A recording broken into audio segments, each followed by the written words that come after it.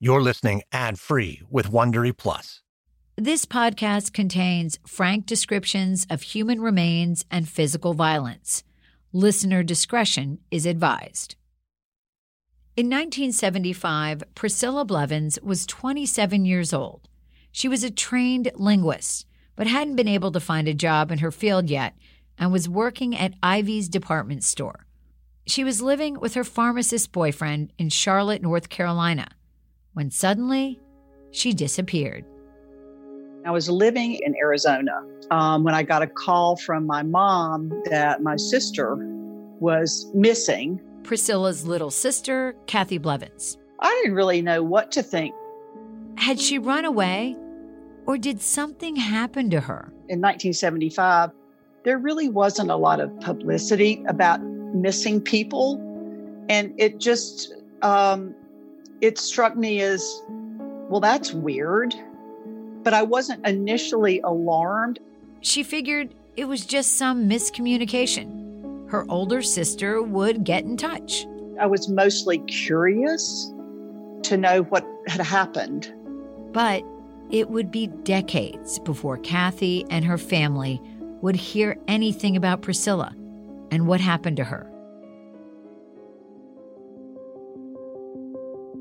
All along, the answers to their questions were sitting in a box, not far from where Priscilla vanished. It's an odd combination of feeling tragically sad and incredibly grateful at the same time. From WREL Studios, this is What Remains.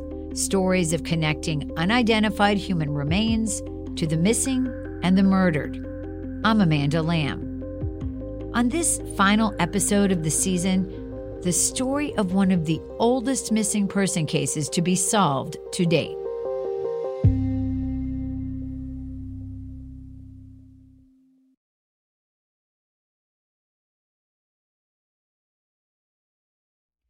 When Priscilla disappeared in 1975, her mother immediately went to the Charlotte police and reported her missing. She begged them to investigate. But Kathy remembers that the police didn't seem very concerned at the time. They just pretty much patted Kathy's mother on the back and dismissed her, saying Priscilla had probably just run off. I have the impression that the police were kind of like, she'll turn up, or she's unhappy with her living situation. The police didn't express a great deal of interest, in my opinion.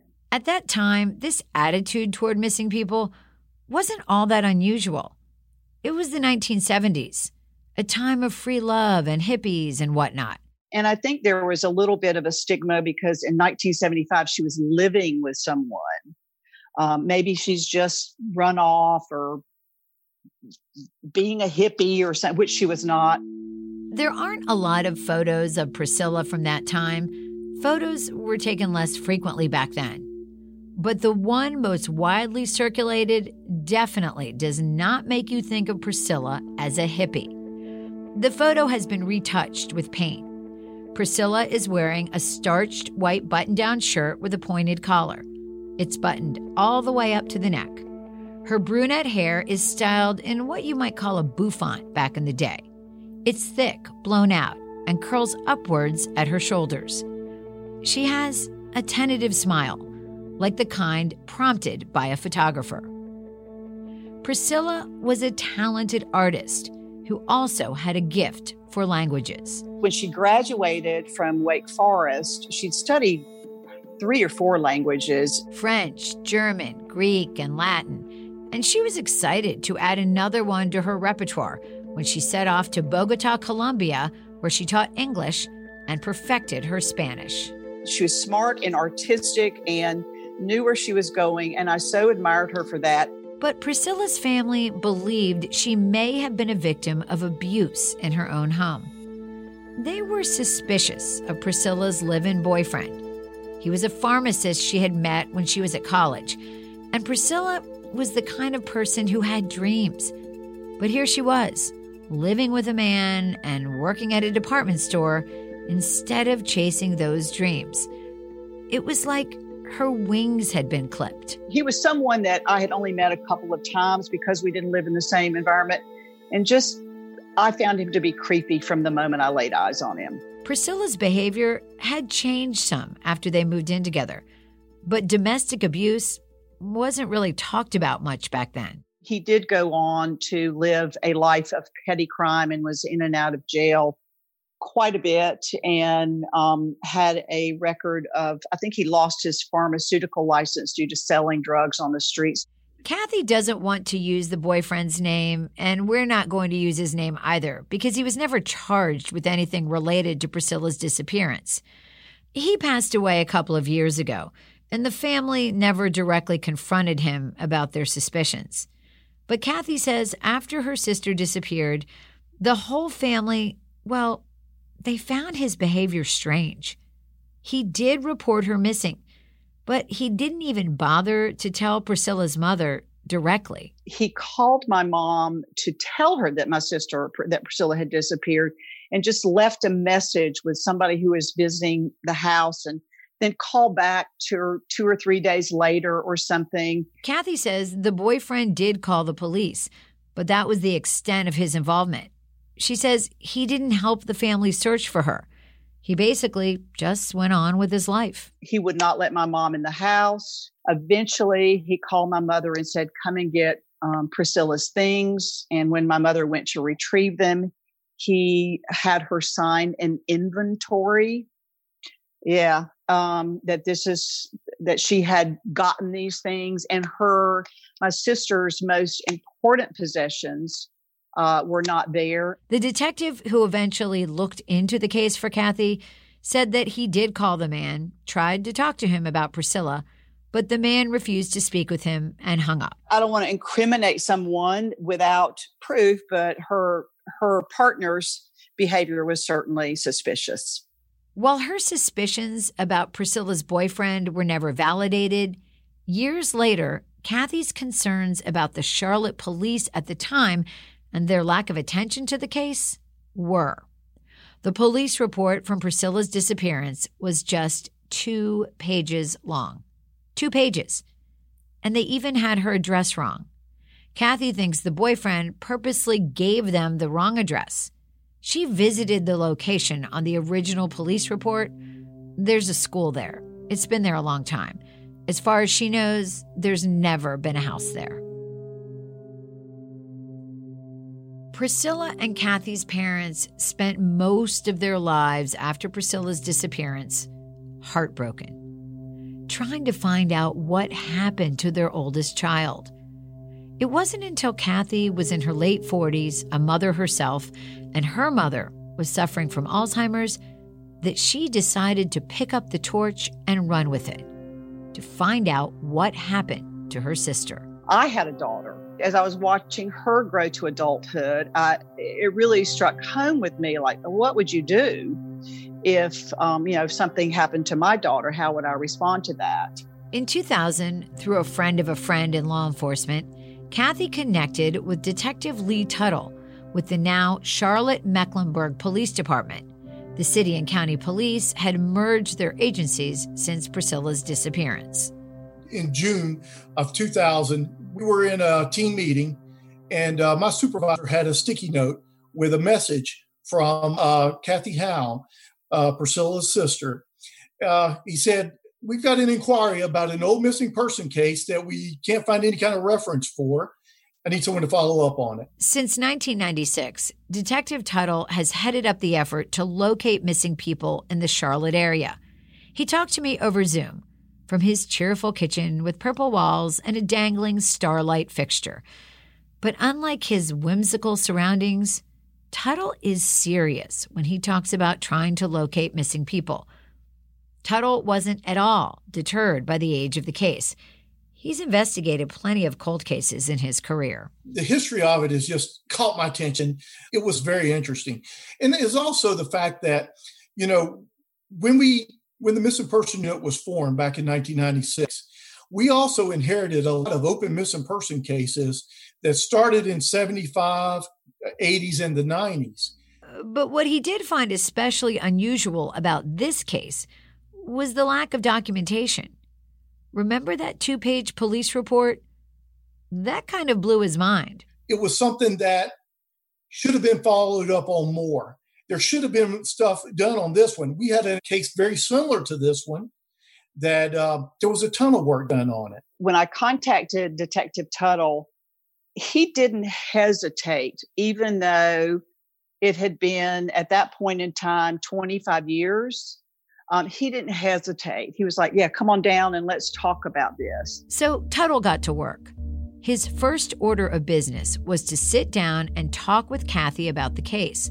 With so little to go on, he wanted her to tell him anything and everything she could remember from 1975 that might be relevant to her sister's disappearance. My first conversations with Kathy, we got basic information, and so much had changed since 1975 with Charlotte. The house that Priscilla lived in was no longer there. The Ivy's department store that she worked at, it was no longer there. But even as he went through these routine motions, Tuttle, who has worked with so many families of missing people, was very aware that he was doing more than just gathering facts from Kathy. He was building a rapport. When you talk with the families and you realize the pain that they're going through, and also the frustration, anything that you can do to help out, and ease that. In any missing person case, Tuttle says you have to rule out things before you can rule things in. You just can't assume something bad has happened. He first needed to make sure Priscilla didn't just walk away from her life. So he had to check anything that might show she is still alive. Today, that would involve phone records, debit or credit card transactions, social media. But back in 1975, people didn't leave much of a trail. Priscilla was fluent in Spanish and she had traveled extensively. So one of the things that I did locate was the fact that her passport hadn't been used.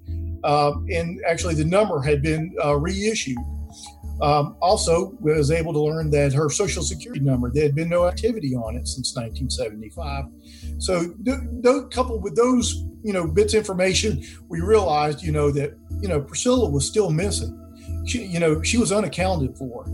Once Tuttle officially determined that Priscilla was indeed a missing person and not just someone who ran away from her life, he started looking for clues as to what may have happened to her. He continued to run into dead ends on the case. There was just no one around who seemed to remember anything or know anything. After we did the initial report, we started looking at, doing anything that we could to try to generate leads. Because of the amount of time that went by, it was frustrating, but we did get some media exposure, and it is a compelling story, and Kathy, talked about it at different times. Kathy and Detective Tuttle kept in touch.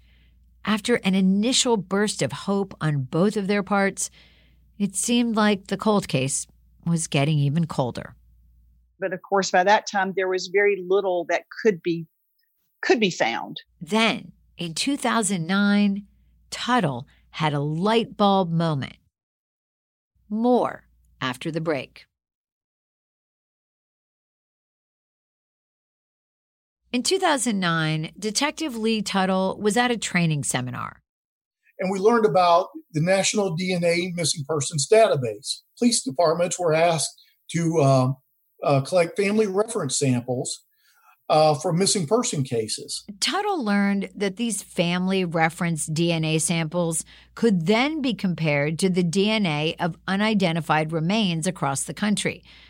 Of course, the database was only as good as the data it contained, which meant there needed to be buy-in from law enforcement and medical examiners to contribute samples for comparison. The more the better. The platform is referred to as CODIS. It's run by the FBI, and it stands for the Combined DNA Index System. And most importantly, medical examiners' offices across the country were getting DNA samples from their remains, unidentified remains cases. So those were being put into the database as well. So this was a new tool for us, especially for our cold cases. But you really didn't have any way of connecting cases that were, could be scattered throughout the country. Tuttle thought, why not try this? He asked Kathy to give him a DNA sample that they could enter into the database to try and see if there was a match. When DNA technology became part of the forensic toolbox, he called me and he said, I want to get your DNA for this database. And he explained how the database worked and how it was in a constant cycle. In other words, new samples were being put into the database from all over the country all the time. The more samples there were, the higher the probability that Kathy's DNA might be a familial match for someone's unidentified remains. She readily agreed, but my DNA sat there for a couple of years. Then in 2012, the Office of the North Carolina Medical Examiner, which was in Chapel Hill at the time, put some new samples from their stored skeletal remains into the DNA database. Chapel Hill still had the remains from a homicide case that was found in Haywood County, North Carolina. Remains were found on the side of the road in 1985, and they still had those remains up there. 10 years after Priscilla's disappearance, a road crew found the skeletal remains of a woman 6 miles south of the Tennessee border in western North Carolina. She was on the side of Interstate 40. Her arms were crossed on her chest, like she was praying. A gentleman in the road crew just happened to see something that looked suspicious, and so he called authorities, and they came in to investigate. The woman had no identification, and there weren't any clues around her body. So, like many other cases, the remains were sent to the medical examiner to be stored until they could be identified. That would take 27 years. The medical examiner's office contacted me and was like, we've got an actual hit on the family reference sample that you submitted on the Priscilla Blevins case. It floored me. In addition to her DNA, Kathy had given Tuttle Priscilla's dental records. He promptly sent those to the medical examiner, who compared them to the remains. They wanted to be sure. The last thing Tuttle wanted to do was to get Kathy's hopes up after all these years. Immediately, we made plans to go visit with Kathy and talk to her. And he said, can I come and see you? And I'm like, well, sure. On October 18th, 2012, Tuttle called Kathy at 7 o'clock in the morning. She wasn't exactly sure what was going on. Maybe he needed another DNA sample. He was at her door in Clemens, North Carolina, an hour later. And he had another detective with him, someone I did not know. And he said, we found your sister. And I was like, whoa. And my initial reaction to that was it was almost stoic, because I was just so stunned by the information. It took her breath away. It was something that, it's been so long. I'm not sure. I was cautiously optimistic about the whole program. I wanted those connections to be made. For a decade, Priscilla's remains had lain beside a highway. And then for 27 years after that, they were stored at the office of the North Carolina Medical Examiner. They had never been able to determine who she was or how she died. And because the Charlotte police had not disseminated this information about her disappearance, there was no way to connect the dots back to my family. That was then. Now, 37 years after her sister's disappearance, Kathy finally had an answer.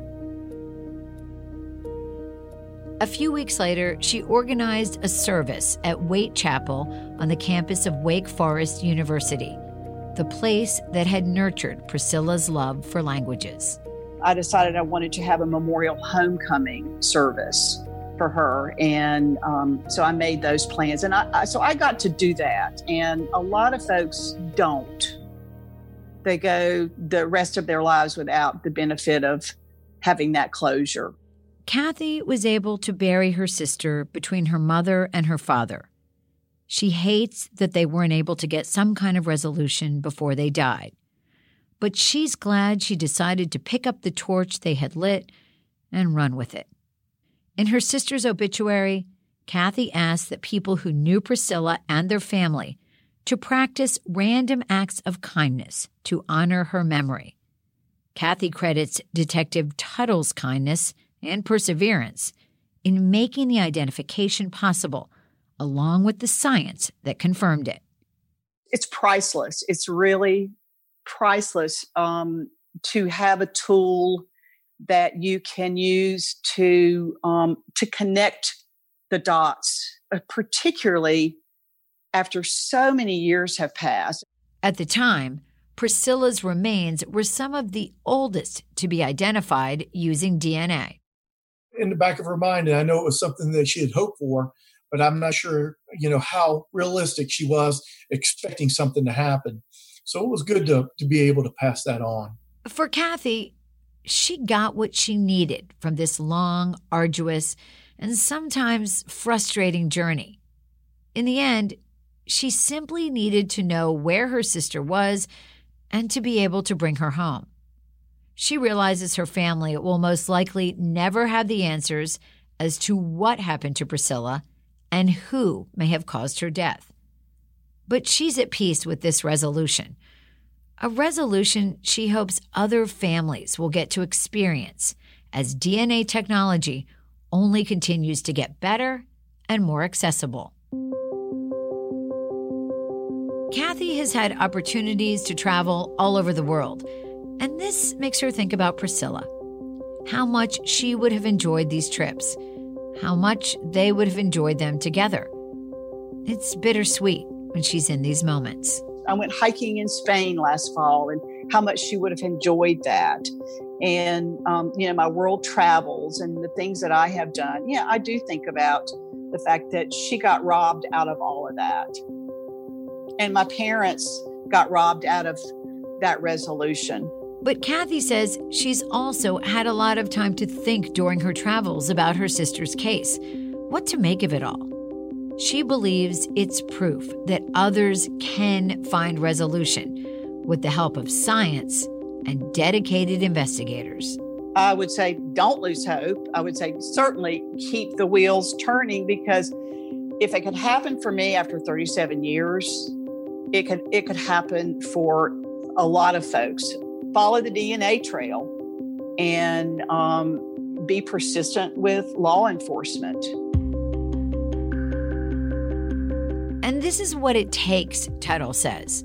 This perfect storm of a family member who still cares, an investigator willing to pursue a cold case, and the magic and mystery of science. It's the most important thing that we do is making sure that every tool that we have available to us, as technology becomes available, different technology, we utilize that, and we make sure that we put in place everything that we possibly can to put in the best chance to connect these unidentified remains with missing persons. And for the family, it's everything. To get them to some point of closure, that's the goal.